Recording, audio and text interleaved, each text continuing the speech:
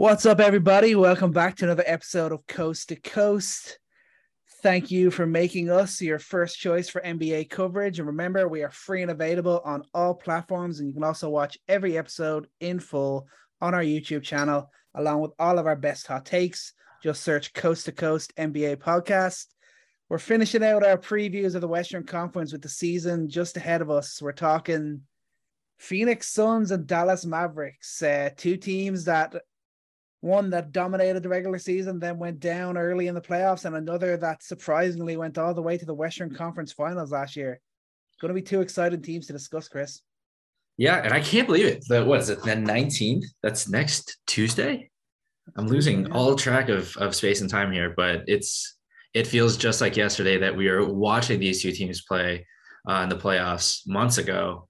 And yeah, I love the way that we accidentally happened upon these last few teams, and it's a perfect way to look at it. Suns and the Mavs, they're really going to be toe to toe here, as we've talked about how strong the Western Conference is.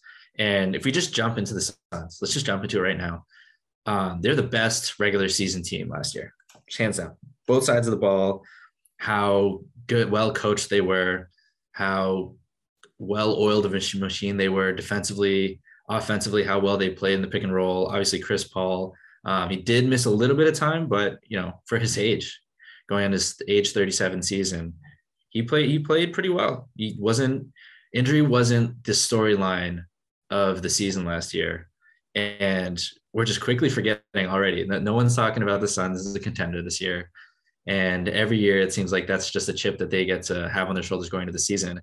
Do you feel like that collapse in the playoffs, is that our just baseline expectation now, just because of all the doubt that they've received every single season ever since Chris Paul got there? Yeah, I mean, that's kind of just the way that it goes when you kind of crap out just the way that they did. You become quickly forgettable. I mean, everyone just turned off that. They're just kind of like, okay, so maybe all that regular season stuff wasn't as legit as we thought, and they're like, the Mavs are going and beating them. Then they all just turn the attention on to the Mavs and Luka Doncic getting up there. But I mean, you gotta give respect to what they did, and it showed, because Monty Williams was coach of the year. Devin Booker made his first All NBA first team. Chris Paul was All NBA third team. And Mikal Bridges was All Defensive first team. They were absolutely unbelievable.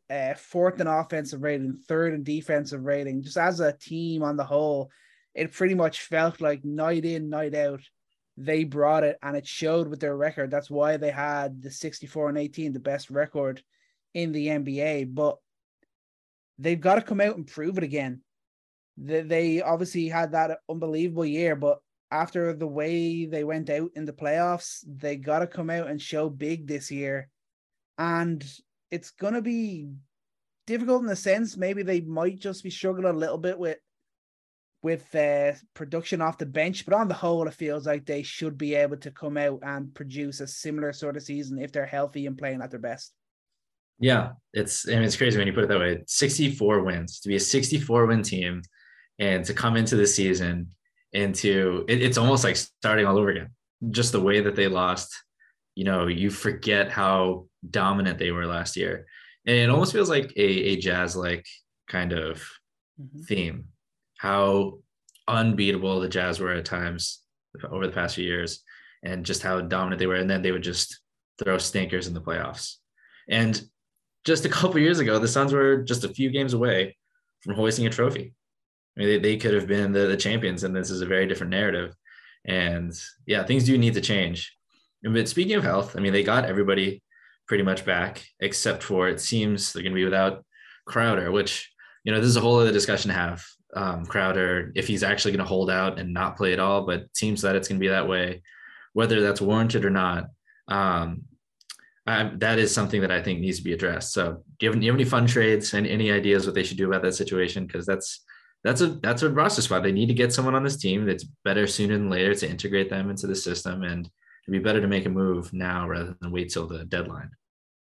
Yeah, it's just kind of difficult to think what way they can play it. I mean, if they're the ones with the power there, like, he wants out because he wants to be a starter, but they can just go, well, they can send them to any sort of team that can offer up a player kind of maybe more suited to play with them now when he was accepting a bench role, which you could see from plenty of teams like the Jazz and a couple others that aren't really going to be trying to compete this year. I mean, you look at Atlanta are a team that are being really, really touted, but it's kind of difficult to see what angle they'd have to play to actually try and make a deal like this happen.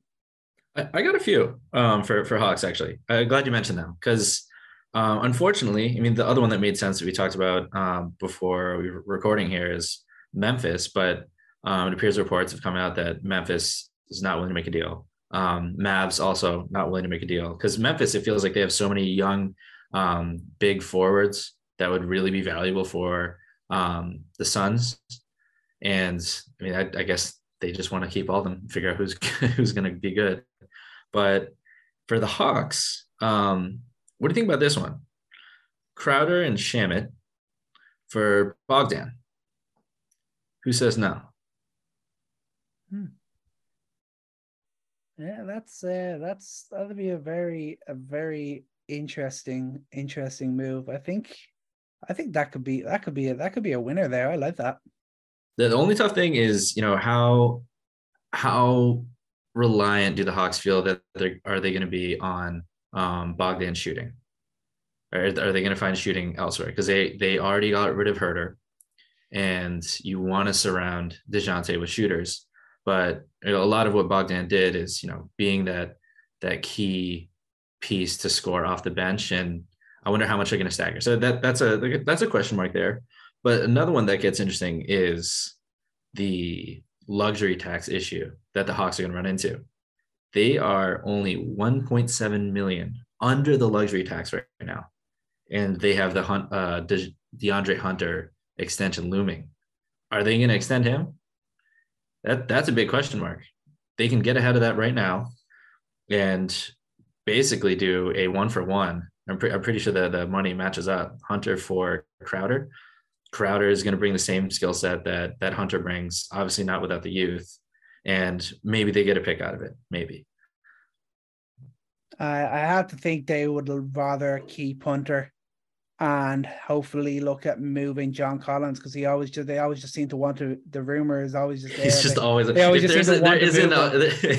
isn't a complete Hawks trade idea without John Collins. Obviously, on my notes here is John Collins ? That just seems like the pipe dream because what John Collins brings to the Hawks, especially now that you have another pick and roll creator, that would be tough to let go of. I think the thing with DeAndre Hunter is like as a Hawks fan and as anyone who's watching the Hawks, you do get kind of worried with the amount of injuries he's had. That there could be the thought of getting off of him before that becomes apparent that he's just an injury risk all the time. But if we see a trade over any of these next few weeks, I think it's going to be the Hawks. That's been the most noise there. That's been, it has to be to a team that's going to be a contender. No one's taking Jay Crowder. That was why I couldn't really think of, unless it's a 3-team trade, the Jazz would be an awesome trade partner only for the Suns, though, because you'd love to see them get another on-ball creator with Jordan Clarkson. But I just don't see that working out. No, that'd be a surprising one. But I would say in terms for the Suns, I think getting a guy like DeAndre Hunter, especially if he could stay healthy and he's playing for a contract, that could be a great addition for them. Yeah. And I think that brings me to the next point is, Jay Crowder, that's not going to be a huge hole because I expect Cam Johnson to continue getting better. And we'll talk about him and Mikal in a little bit. But, getting a guy like Jordan Clarkson, getting a guy like Bogdan, I think that's a little bit important because they've been waiting for Landry Shamet to be a reliable playmaker. And, they saw flashes of Cam Payne being really productive during the championship run and then see that kind of going away. They just don't have a reliable playmaker coming off the bench. And especially, as Chris Paul is getting older, I think that is something that absolutely has to be addressed. We're again talking about a 60+ win team. Like it is a team that no matter what's going to be good, but in terms of, insurance and for the future, like where do you think they solve that issue here? Is it on the team already? Is it through a trade? Is it through, maybe a young guy in this roster? I think you could maybe try and wait out a little bit and think maybe you can solve the problem within the team that they have now. But I think if they really want to make a difference in that area, they'll have to make a trade. But I think it might only force their hand if Chris Paul is missing a few more games than he did last year. Because just like you said, he did. In fairness to him, he played 65 games last year, which actually surprised me. Kind of almost felt like he was out for a little bit more. So if he's still around that mark this year, it might not force their hand a little bit if they're really being proactive and they want to show the world that they're still ambitious, they're still ready to take another leap on from last year, they will work to make a trade to try and fill that position. Yeah, and I think if the trade's not there, I'm really curious how committed Monty is to this statement he made, because he did specifically talk about Cam Johnson and Mikal Bridges doing a bit more playmaking, and that statement means a lot to me, because this team, I mean, their success has been predicated on great spacing and pick and roll. Their pick and roll has been probably the best in the league. And that all stems from what Devin Booker does and what Chris Paul does. And I feel like there's going to have to be a lot more creative ways to get the offense going with Mikal, with Cam Johnson, and I think also with Ayton. I hope that there's going to be some evolution there with those players, because I actually think that Mikal has a little bit more, that he's just scratching the surface of his offensive game. I mean, do you feel like he has a ceiling that we could see expanded a bit more this season? I think that's always kind of there, especially when you see a guy who is so elite on the defensive end. You're kind of thinking he's putting all of his being into being that elite defender and that difference maker for the team. I mean, he is the big difference maker on the defensive end for this team, but you're always kind of like, if he really wanted to, if he was really committed to it, could he give you that little bit more on the offensive end and really kind of change himself into being much more of a two-way player? But with him, for me, I'd still kind of, I haven't seen enough of it to fully believe that it's there. Maybe this is the year that we get to see that. Yeah, and the opportunity is absolutely there. You know, especially when if you're giving him the opportunity to create off the dribble, he's going to have the third worst defender at best on him in any different game, because you already have Booker out there, you already have Chris Paul out there, and Chris Paul, comfortable off-ball shooter. Devin Booker, comfortable off-ball shooter. Cam Johnson, comfortable off-ball shooter. The spacing is there, and I think it'll be interesting to see if this continues. But you've seen how, at least in the preseason, he's been comfortable aggressively shooting, aggressively attacking off the dribble, and not just kind of resetting to Chris Paul or looking to Devin Booker and just acting as an off-ball shooter.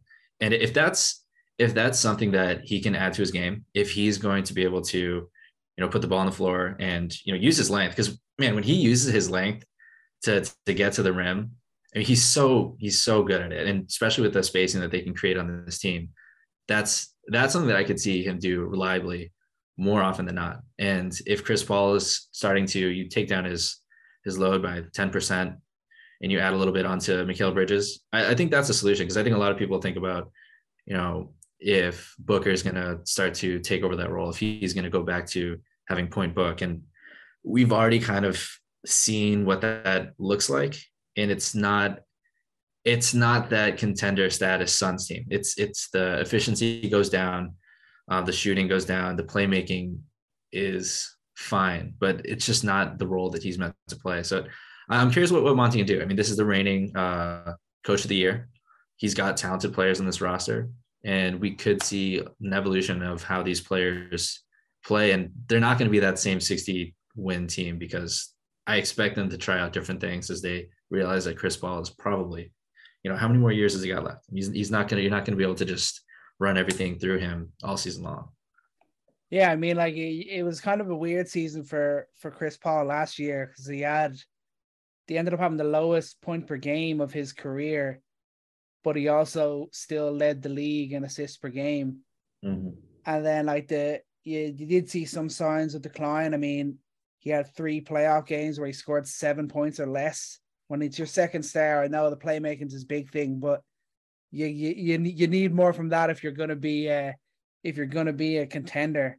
And then, I mean, in the final two losses against the Mavs, he went for 13 points, 4 assists with 5 turnovers, then 10 points and 4 assists with 3 turnovers. I mean, those are the signs that you see. You need that little bit extra, whether that's something that we see from Cam Johnson or Mikal Bridges, or that's someone they can bring in off the bench.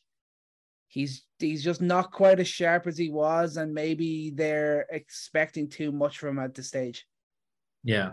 Well, if you're pulling up those numbers, I pull up Mikal scoring numbers on those last couple of games. He was pretty quiet too. So I think the expectation has come to him too. That should come with the media attention too. That there shouldn't just be, okay, he's just our defender. Like, that needs to be the expectation that Mikal Bridges should be approaching like a 17, 18 point per game score. If we're talking about lines here, like you'd want him to start taking that jump. And you've seen it. He's been incrementally shooting more off the dribble. He's been taking more shots. He's been taking more threes, and he's done his part every year to slowly get there. So, I mean, the trajectory is there. I mean, I believe that, that shooting stroke looks way better than it did a couple of years ago. And I think this is a big year for him. And honestly, I think that for a guy like him to be a winning player that's seriously considered for defensive player of the year, for him just to add some of these tools that he's shown over the past year offensively. I mean, this is a potential, this is a dark horse all-star kind of guy. If he puts together those pieces of his game that he's slowly been growing, maybe he has a breakout year. I mean, I'm not doubting that, as Chris Paul starts to fade out, if Mikal Bridges is able to put his offense together, he's the complete package. Mm-hmm. Yeah, that's fair. I mean, I won't be quite jumping in on that quite yet, but if I'm not going to say that it can't happen, and we won't. He's just got to be put in the position to do it, and then if he can go and on from that and actually show it after being put in their position, then you start to really raise a few eyebrows. You start to think, okay, this Suns team, they have another avenue to come back and be successful again this year. But there's pressure on a lot of guys this team. There's pressure on Devin Booker too. I mean, last year he had an unbelievable regular season, 27, 5-5, near 50, 40, 90 efficiency. But then he kind of crumbled in the crunch time in the playoffs. Those last 2 games where they lost by 27 points and 33 points to the Mavs. He has 19 points and then 11 points, 0 threes in the final game. He went 9 of 31 from the field in those 2 games. He had, I think, combined like 12 turnovers. So, I mean, he really crumbled in the moment that they needed him the most. And he's got to show that that's not the guy he's going to be. It's tough in the playoffs. Don't get me wrong. It's extremely tough, but he is the guy for Phoenix. So he has to show that he can step up in the biggest moments. Do we give him a pass for that last game? Like, is that just like an anomaly? Because the Mavs just blitz. Everyone on the Suns looked shell-shocked.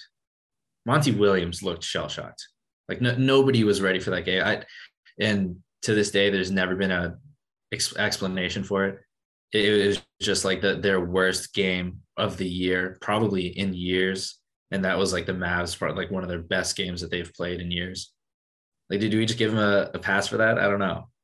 I'll give him a pass if he comes back this year and makes me forget about it. Then I'll give him the pass. He would. He will. He's going to, because I think he's going to continue to be as good as he is. And I think, if we're just talking about evaluating him on a year-to-year basis, like we have it with Bridges, he surprised me with how good he's been defensively. Like, he's changed that narrative. I see him as a good defender, and that's massive for him. I don't think he's gotten nearly enough credit for how solid of a non-ball defender he's been compared to what he's been before. Like, I'm not calling him an elite defender, but he's become a complete player, I think, in my mind. And that's something that, I'm not sure if he's the guy. I don't know what that necessarily means, because again, we've seen how he's operated as a solo act, and he's not that level player. But we were talking Kevin Durant's and LeBron James. How far did Kyrie get by himself? We're just naming elite offensive players. So I think it's time to drop that narrative in terms of what he is with and without Chris Paul, because any player like his caliber needs another player. But I think it'll be behind him, and I'm excited to see the narrative change a little bit on terms of how good he is defensively, and I mean that'll mean a lot. I mean, it won't just be talking about this elite defensive unit that they have, but it's him. If he takes another step defensively, if he's an elite defender, I mean that goes a long way for how he's viewed in the league, not just his scoring. Yeah, I think I definitely agree now. And then the big question mark is the so-called third star of this team, DeAndre Ayton. I mean, everyone was a bit kind of surprised, and it all felt a bit weird when he came out in media day and talked about how he hadn't spoken to the coach since that last game. And like just the whole feeling around Ayton is so weird. They obviously signed a new contract. It's just such a weird situation. And you're kind of looking at it and thinking, will DeAndre Ayton finish the season with the Suns? Like, that's, I mean, yes, definitely. Yeah. They're stuck. They're stuck, right? I don't think it would take some sort of colossal like breakdown of this team, which we just saw one in the playoffs. So maybe that's not impossible, but I mean, they're stuck. They're stuck together. I mean, they signed ink to paper. I don't think he could even be traded until probably around the deadline, I think.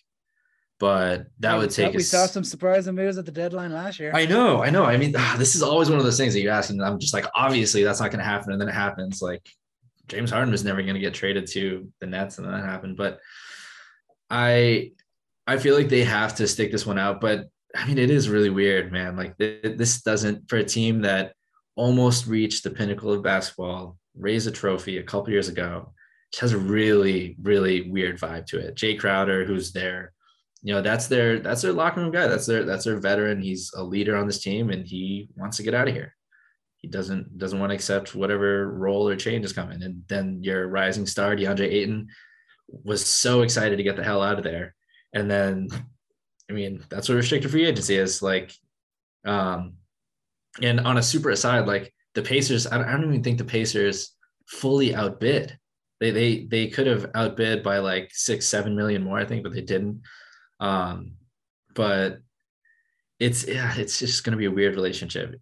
These things go away with winning in terms of what we talk about, but for the start of a season where you are right in terms of what they have to prove, because this wasn't just a normal, you guys gave it your all and you almost made it. It was, you guys collapsed like badly. Like that is what we're going to remember until they reassert themselves. But if we're staying on Ayton, I don't know what to do but speculate, and that's all we can do about these sort of locker room things and dynamics with Monty, which is again just so weird because Monty is like just a players coach. Like he is a super calm guy. Like if you don't know much about like Coach Monty, like look him up. Like he's got such an awesome life story, and like the interviews he does and how he interacts with players is like he's just such a good guy. But for him to just have a broken relationship with this guy, it's a tough way to predict how much better he's going to get, because that's the biggest X factor on this team. Mikal Bridges, I hope that works out. I think again, Devin Booker is going to be great. Hopefully Chris Paul stays healthy. DeAndre Ayton, I think, is a key to this team taking a big jump, and the Suns feeling even more confident in another championship push, because he just has so much more talent than he's shown. And he's consistently kind of like edged a little bit there, a little bit there, a little bit there. And then when he showed it a couple playoffs ago, and then last year, didn't quite reach that pinnacle that he thought he would. Like we're just waiting for him to hit that Embiid point, right? Like we're waiting for him to put it together because just look at his post-up numbers. Like he only had 3 possessions per game in the post, but he scored basically the same efficiency as Embiid, albeit he's not getting the line as much. He does need to be more physical, but in terms of what he can do in the post as like a pure scorer by himself, like that should be something that is developing. But I don't know. I don't have a lot of faith in how far Aiton's going to get with this team here, just because the vibes. There's no analysis there, just the vibes. It doesn't feel right. Yeah, I mean that's just the way it is. It feels like they aren't totally committed to him being like a star guy on this team. He's not totally committed to giving his all to play on this team. But you think like we talked about, like Bridges taking a bit more responsibility. Hopefully things do work out, and that leads to Aiton getting to showcase his strengths more, like getting the scoring in the paint, like getting more opportunities to show some physicality and get to the line more. But yeah, it's just the vibes are weird, and that's kind of all you can really say about it until we see them play some games into the season. But just finishing up on the Suns, then what about, we think this is still a roster capable of competing at the very top in this Western Conference? Oh yeah, absolutely. I mean, absolutely. Like that top down, Chris Paul, Devin Booker, Kel Bridges, Cam Johnson, DeAndre Ayton. That is a championship quality starting lineup. And they've proven the past 2 years that they've found ways to stagger their lineups and to make things work and to look deep, even though the names may not look deep. I think they'll do it. And this is kind of a super side, and we'll stay quick with it. But, I think there's a few names here that will surprise us. Josh Okogie was completely just, went to the wayside with the T-Wolves. Like, he was such a darling on the T-Wolves, and what he did defensively, I thought was really impressive. Obviously, he never put it together offensively, but I think he's going to do a lot for this team if he's given the time.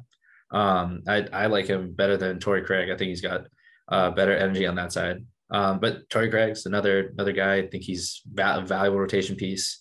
Any team in the league, I think, would be happy to have a guy like him. Dario Saric, if he can get healthy, that's a guy that, coming off the bench, that's a great rotation piece. I think they're deeper than we give them credit. They're definitely deeper than we give them credit. And I don't want to look at, but my only question marks, I guess, is Landry Shamet and Cam Payne. But if you're worried about those guys, I think that's not what really matters here. We're talking about a team that, they have an amazing starting five. They've been in the championship. They've been deep in the playoffs. And I think what you said actually probably is one of the biggest factors. They have a lot to prove here. So they're going to hopefully come back hungry. And I still consider them to be in the top, in the elite. And then stick with that, you're saying they're still going to finish as a top 4 seed in the West? Yeah, they've proven health. And that's always like the tough like predictors, like, are they going to stay healthy? And especially when you're counting on a guy like Chris Paul. But I think that based on the growth that we can predict and Mikal and Ayton and Cam Johnson, if those guys can continue to get better under Monty, then I think they can even survive if Chris Paul's not playing 64 games. He's playing 55 games.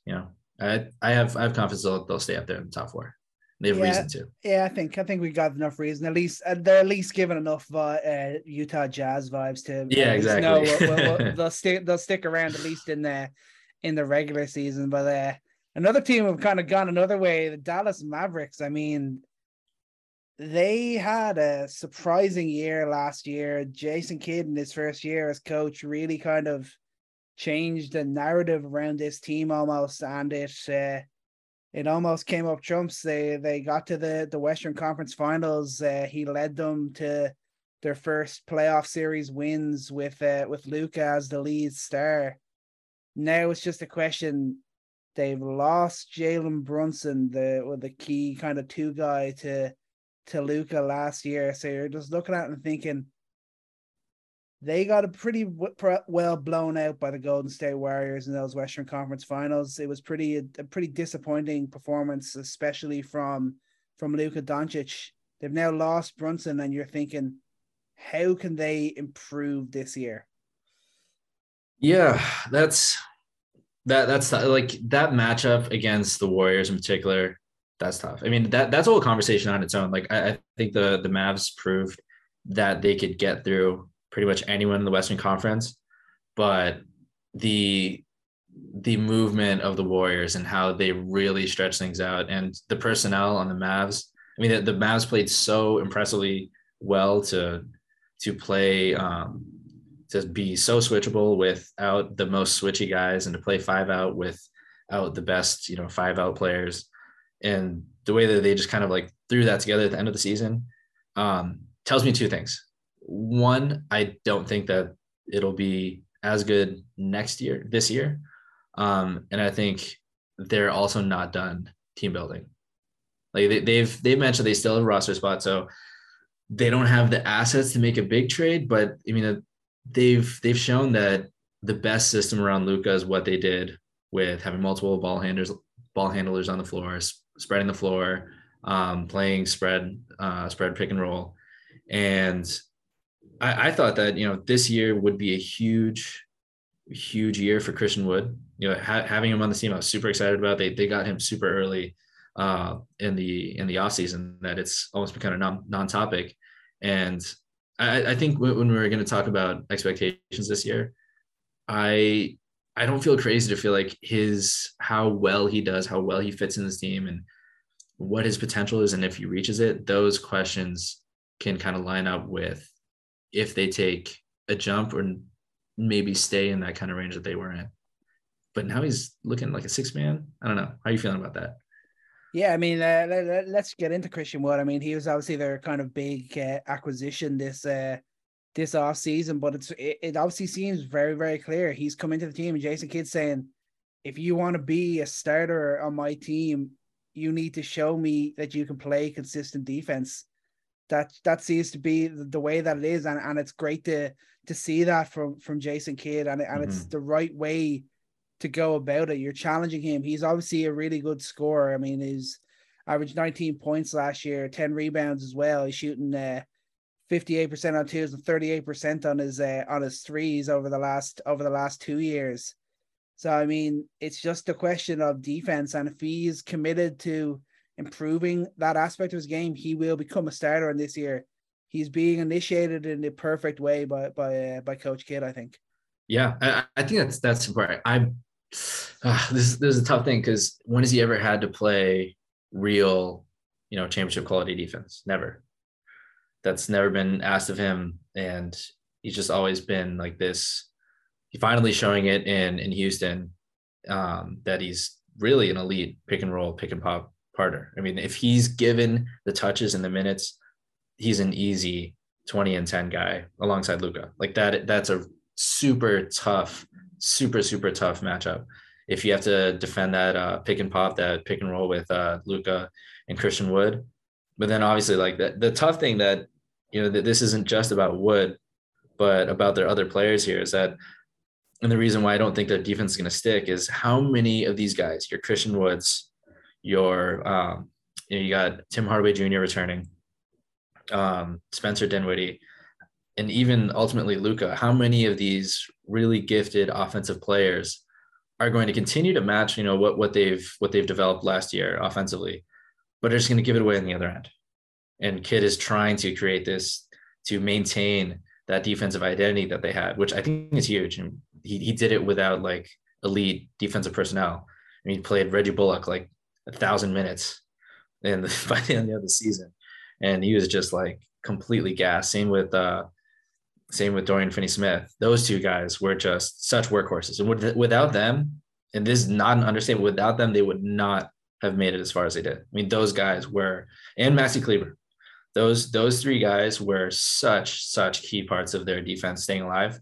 And is Wood does he have the defensive talent? I mean, as a help defender, as a rim protector, he has the athleticism. He's shown it. He can do that. But yeah, it's going to take a lot for Kidd to figure that out. I don't know. I mean, that would be a pretty surprising thing, and that's just going to be another testament to Kidd's coaching ability if he can garner that sort of defensive attention out of Christian Wood. Because obviously he didn't have to do it in Houston, but you're right, he's going to need to do it here. Yeah, that's a big thing. He's never really been forced to do it. He's never been in a position where he has to do it. But now he is. Like, this team was the was the sixth best rated defense throughout the regular season last year. That was what got them into fourth place in the Western Conference.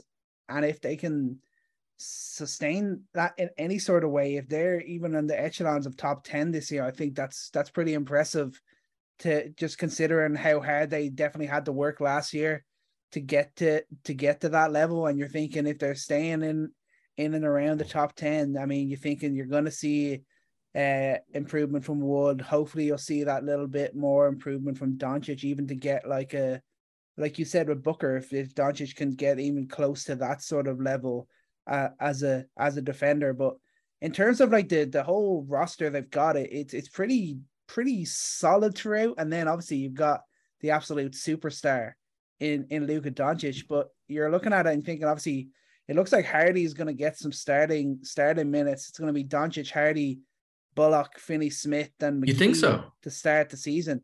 You think?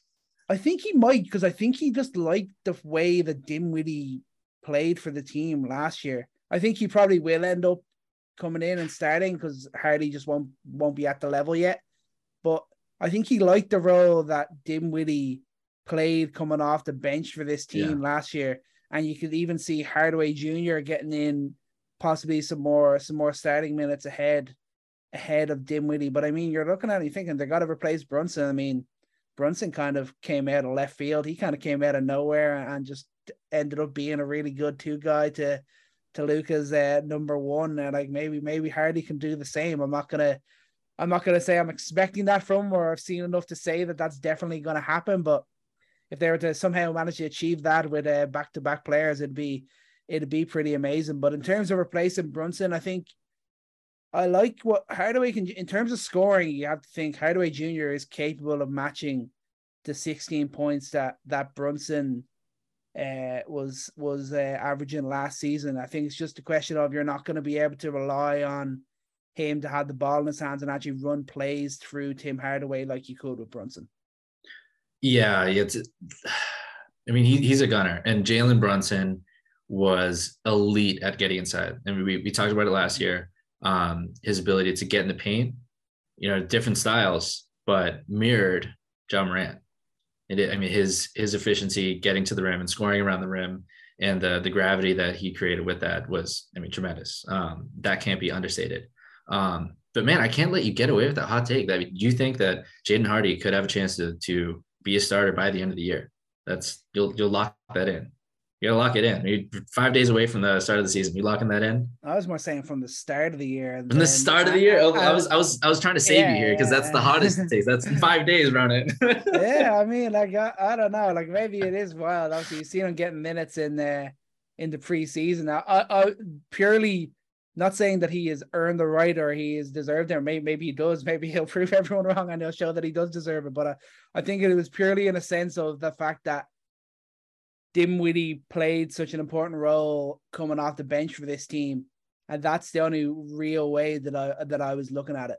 Yeah, I mean, there's two ways to look at that. Like, if at the end of the season, like Jaden Hardy is starting and he's getting starting minutes, that if you're a pessimist, then you're thinking, okay, that means that this season is not really going too great. That means Dinwiddie is not playing that efficiently. That means Tim Hardaway Jr. is still, not the most efficient player. But that would be, I do love that rotation idea, because Jaden Hardy does give you a secondary creator next to Doncic. That's what you want to have. You want to allow him to play a little bit more off ball, and you have Doncic there to, float, keep everything afloat. You can't have Hardy, and maybe it's more dangerous to have Hardy out there in second units, because they need to keep things afloat when you have Doncic out of the game, and you have Tim Hardaway Jr., you have Spencer Dinwiddie. See how well they play together. You saw how much synergy you had between Brunson and Dinwiddie. I mean, that would be amazing, because think about it. This guy has the pedigree. Coming out of high school, this was a top 5 player, bona fide top 5 player. And you're looking at how amazing this class looks this year. I mean, he was considered amongst that crop to be one of the best. And, he didn't prove it in the G League. And it's tough. It's a completely different environment than it is in college. It's a lot more physical, and I think he's showing that he looks a little bit more comfortable than some of these other rookies. But I mean, what did you like from his game? Would you like from what you saw from him in preseason in particular? I'd love the Jaden Hardy topics. I don't think this is just some fringe thing. I think this is, they haven't had a guy that they can maybe think could be an elite player, and I think he has a chance to be that. Yeah, I mean, like it's not the craziest thought in the world. I mean, like I mentioned before, I mean, Brunson was a guy who basically kind of came out of nowhere. Like no one was expecting Brunson to be as good as he was. So why not with Hardy? Why can't he go and offer that same thing? I think he provides a dimension to the team that potentially provides a dimension to the team that no one else does, and that's the main thing that I like about him. Yeah, if he's not the guy, do you have any moves that they can make? Because they did mention they have another roster spot. Any fake trades? We only have 5 days until fake trades are not really fun anymore. Yeah, I mean, there's definitely guys out there. One that you'd look at the Jazz and think that either a Mike Conley or a Jordan Clarkson. I don't know how the hell the money would work and how they could possibly make a move like that, but that would be kind of the sort of person that they could definitely do with in Dallas. What about Clarkson? Ainge loves his wings. Maybe he's interested in Josh Green, a little Josh Green for Clarkson action. Yeah. Orlando, they got a few point guards there. Maybe they're in the market, but I mean, we're really taking deep takes here because we're talking about Jaden Hardy and Josh Green. But I think it's important. Those are two important questions to answer for this team. One is who's going to take that secondary creator, because you saw just how good that was last year, having those three creators at any time. Jaden Hardy can definitely be that in terms of talent standpoint. I think most reasonable people would think he's a couple years away, but you never know. Josh Green, though, who's coming to his third season now, I think he answers the question of their depth, because you can't play Reggie Bullock literally like 40 minutes a game in a playoff game. You just can't do that. He's an excellent player. What he did was tremendous last year, but you can't play him for that long. You can't do the same thing for Dorian Finney-Smith. And they are not rich on wings. They got Christian Wood, which is nice, but you look at it now this team is, how do you work out that big rotation? Because you got Kleber, you got Dwight Powell, you got JaVale McGee, who I'm gonna love all the oops that Luka Doncic throws up to him. I mean, like it's tough. It's tough enough to deal with him throwing up lobs to Powell. Like, you just give him like 5 more inches of airspace. I mean, that's going to be so easy for him. That's going to be the easiest lobs that he's ever done in his life. And then you have Christian Wood. So that it almost seems like they have too many big guys and they don't have enough guys like Josh Green, like bigger wings who can play the small ball for, which feels like the future of this team. It feels like the future of what the Mavs are going to do successfully alongside Doncic. They just don't have that personnel. So they got Davis Bertans as well. I forgot about him. Yeah, he popped in my head. I just didn't even feel like mentioning him. So thanks. Yeah, they have 5 guys. They have 4 guys worth playing, and I wasn't going to mention him. Well, Davis Bertans could become worth playing if he can actually consistently hit a shot. Dude, it's been like 2 years. Defensively, he is a complete liability, which they can't afford. But I'll give him credit though. He tries to play defense. Of hitting a shot. Yeah, he tries to play defense. Like he does. He's trying his best. He's trying his darndest, but you can't. That's not what he does. That's true. If he could hit a shot, yeah, that would, in theory, he'd be useful then, right? Maybe then the Wizards wouldn't have chosen him. Yeah. But Josh Green, honestly, like whether you can convince another team that he's a project that you can work on, but I mean, he does a lot of things on the court. When he's on the court, he's a really good rebounder. Like he's one of the better rebounders on the floor at any time when you're putting him out there. So he has energy. I mean, he does all the things that Jason Kidd asked him to do. He screens, he's a very good passer, very underrated passer. And the defense, I think he's still developing there, but the versatility is there. Like he's a strong, bigger wing. And a guy like that, if he can develop this year just to provide rotation minutes, it's hard to talk about the trade game, especially we've been going up and down these teams. Like everybody's trying to make a trade. everybody's trying to get better. Like this is another open year where any team's going to convince themselves that they can compete, and the market's going to be tough. It's going to be dry. So you need to find those players within. Josh Green feels closer to me than Jaden Hardy, but both of them are kind of long shots. And I mean, do you think I'm far off? Or are we both far off? Are we crazy? Are we starting to dig deep in these rosters? Yeah, I mean, we're both a little bit crazy. There's no doubt about that. I mean, Josh Green, obviously, he's shown the little flashes. He's obviously a guy. He does what's asked from him, but he needs to do that little bit more to show that he is worthy of consistent minutes, because they could really do with him being a guy who's worthy of consistent minutes this year. Like the spot is there for him if he really wants it, and if he actually has the ability that the Mavs kind of hope that he has. But will we get into the main guy where there's no real question marks about other than his defense and his attitude, and Luka Legend, Frank Ntilikina? We're definitely not talking about Frank. We are not talking. That's not the main guy. What are you talking about? The season is make or break on Frank Ntilikina. I don't know who you possibly could talk about. If Frank Ntilikina is hitting corner threes and getting 15 minutes a game, nothing else matters. This team is going to the championship. I thought that's what was next here. Well, that's a given. We don't need to talk about that. Everyone already knows that. All Come right. on. But I'm talking that other guy, that's kind of okay at basketball. I think his name's Luka Doncic. You remember him, yeah? The guy who choked in EuroLeague? Yeah. Oh, okay. You're going. Hey, you're like that, eh? You're our EuroLeague source here. I know you're following a lot closer than me. I thought it was just obvious that he was going to drag the Slovenian team to the cup. What is it? A cup? Is it a trophy? Is it a ring? What do they give out there in Europe? They win it all. I'm not actually sure. I'm pretty sure. I don't even know if they do it as they do it like FIBA and that. They still do the medals. Yeah, like actually. Medal?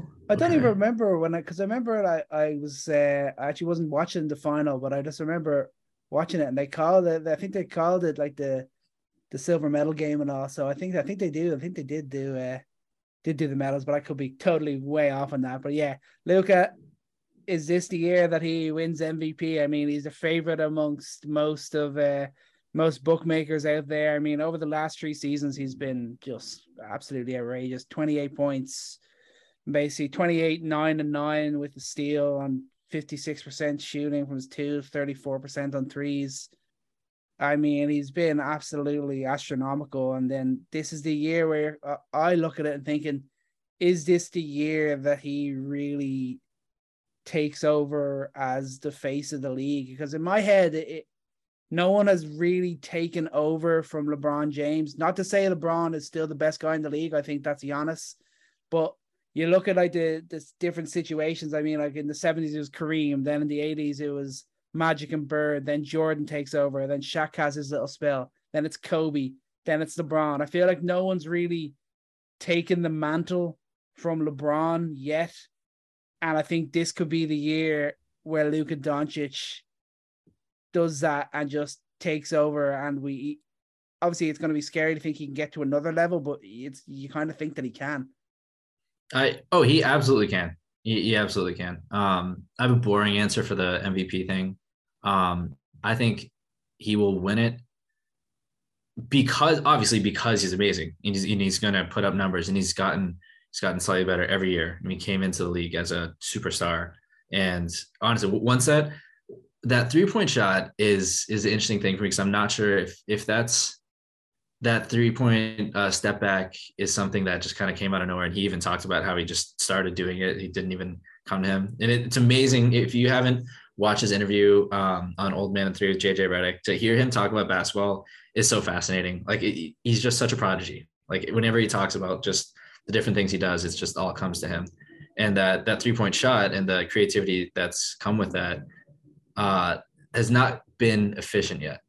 And if that becomes efficient, if that becomes like something that, isn't just part of his arsenal, but is a go-to shot, that's when it's game over. Because in reality, when you look at everyone looks at Luka and his step backs and his passing, but his best part of his game is getting in the paint and his ability to get by anyone he wants and create that gravity there and get the offense moving from there. But that that step back three and that off ball shooting, if that comes into focus, that's when he goes from, I mean, that's when he becomes a 30, 32, 33 James Harden like offensive output every single year, because that hasn't come up yet. So in terms of what he's going to do, yeah, like he'll have an MVP season regardless. But is anyone going to want to vote for Jokic again? Is anyone going to want to vote for Giannis? I've already voted for him. Maybe maybe this is Embiid's year. So it'll be up to Embiid or Doncic this year, because I don't think they're going to vote for Giannis again. They'll probably won't vote for Jokic again. And I think all of it's going to be on Doncic's shoulder. So when you're going to pick between those two guys, you're going to say, okay, well, Embiid has Harden, Embiid has Maxey, and Tobias Harris. He's got help there. And Doncic, Tobias Harris, he's paid like a star. Don't look at me like that. That's their fourth star. But Doncic is going to do it all by himself. So if you just even compare those two guys, and they had almost similar stats and similar wins, same ending to the season, I think you probably vote Doncic just because of, just the narratives that are going to go around and the voter fatigue for the other guys. I think if you're betting money, I'm betting on Doncic all the way. Yeah, I think that's fair. One thing that's going to be interesting is you're kind of thinking they're kind of almost slightly moving back towards the first few years of Doncic ball in Dallas, where you're thinking it's going to be back to more ball domination, more isolation plays for him.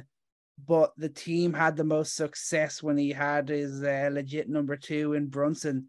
So what sort of impact do you think that will have? Do you think they'll just try to get more out of other guys to kind of fulfill the Brunson role, or will they rely more heavily on Luka Doncic? And is that moving in the right direction or the wrong direction for Dallas? That's the thing. I mean, that's part of the what we talked about defensively too, like their identity that they created at the end of last season. I think that you look at how Doncic plays, especially how he plays in Europe. When he plays in Europe, that feels like the most organic Luka Doncic. Like that's where he learned to play basketball. That's the style that he learned. And there never was a question last year that he wasn't comfortable playing off ball, or he wasn't. It felt seamless. Like he was okay playing that role. And especially when it led to team success. There's nothing that suggests that wouldn't happen again. It just goes back to the question of like who is that guy? Is Spencer Dinwiddie? Spencer Dinwiddie looked good. He looked really good. He doesn't bring the same, dribble penetration that Jalen Brunson did. But his shooting and what he was able to do in the pick and roll, especially with the spacing that they created last year, I think in team concept, I think they'll be able to replicate it. Maybe when Jaden Hardy is starting next Tuesday, like you said, it'll all come together real nicely. Yeah. Just maybe. And then what about with Luka on the whole? Because obviously he was great last season. He was really impressive throughout the playoffs. But then in the series against the Warriors, his defense was really lacking. His attitude was really lacking, and just the overall effort, it was really disappointing to see. Do you think we're going to see that a noticeable change in those aspects this year? He talked about it. I'll give him credit that I think he still has a little ways to go in terms of maturity. Mm-hmm. As a star, still only 23 in fairness. I think you see that growth, not just in their game, but in his maturity, in how he plays the game and approaches the game. Because disappointment, I mean, it felt like an understatement. Like he's the leader of that team, and it didn't feel like he was leading at all during the playoffs. And that is something he addressed. He addressed it, and he talked about his conditioning. And he didn't make excuses for himself. And I'm going to take his word for it. I believe that he meant what he said, and I believe that he absolutely has proven that he's going to do whatever it takes to win. I mean, this guy's a winner. He wants to win. He has the tools to win. He has a mentality to win, and I think he just needs to be a little bit more mature in how he approaches the game, and just getting back simple things, just getting back on defense. just like not hanging his head. And it's so funny that we've done a complete 180 on Jason Kidd, but seeing how Jason Kidd has coached him and seeing how they've interacted, I feel like this is the kind of guy that they needed to bring in to really push him to be the player that he needs to be, that they didn't really have before. Mm-hmm. Yeah, that's fair. I think in fairness to Jason Kidd, he's earned that. He's made us do the 180 on him. But in terms of then how it's going to play out this year for the Mavs, how awesome would it be to see the Mavs go up against the Clippers this year in the playoffs? Oh, I mean, man. those two first round series that we saw in back-to-back years were two of the best playoff series in recent memories. I mean, if we get to see that again, I think we'll be really blessed this year. Yeah, that's going to be really interesting, that matchup. And maybe this isn't the right podcast to talk about it. It'll be fun to get to that point, but not a lot has really changed between these two teams, to be honest. Yeah. Like little things, obviously, like the depth of the front court is very different between the two of them. The wing situation with two of them is very different.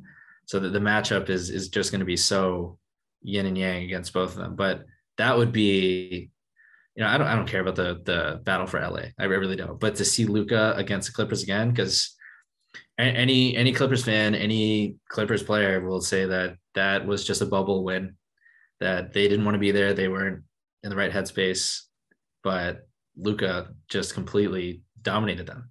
That would be a serious revenge game for Kawhi, if anything. Yeah, for sure. And then final word on the Mavs there. Where do you think they're going to finish in the regular season?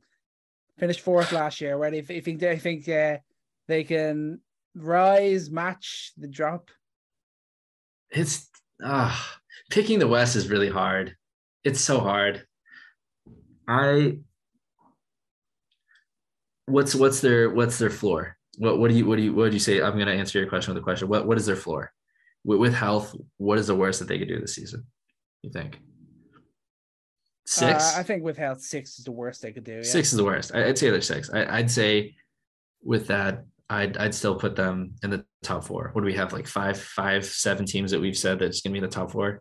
Yeah, pretty much. But I mean, if Green and Hardy are both balling out like we predicted, I think they could definitely be a top 4 team. Let's be realistic, though. That's probably not going to happen. And I do think that I think the floor is very possible. I think that being the 6 feet is very possible because of regression in defense.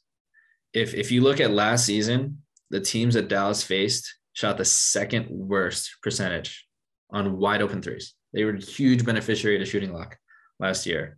And then that's a product of, the scramble defense that they've tried to play with 2 bigs on the floor. And that it was a lot of luck, but a lot of effort on their end. And they're going to be relying on Dinwiddie, THJ, Wood, Luka. I mean, those are their main fulcrums of offense, and those guys have not proven they can be serious two-way players. And you're relying on those guys to maintain a defense that was top 5 at the end of the season. That's a big question mark whether that's sustainable. So the sustainability of how elite their defense was to end the season has me questioning whether or not they belong firmly in the top 4. Yeah, I think that's fair. I think I could see, just with the strength of the other teams, I think they could see them dropping 1 place and finishing 5th, but I think they'll be around the same mark, around the 50 to 52 win mark. But I think that's going to do it for today's episode. Thank you all very much for listening. I'm Ronan Game. My thanks to Christian Nambu for joining me. And thank you all very much for listening. And if you like what you're hearing, please subscribe and follow us on all your favorite social channels, from Twitter to TikTok. We are everywhere at Coast to Coast NBA. And remember, take every shot and love every moment. Shout out Frank Ntilikina, baby.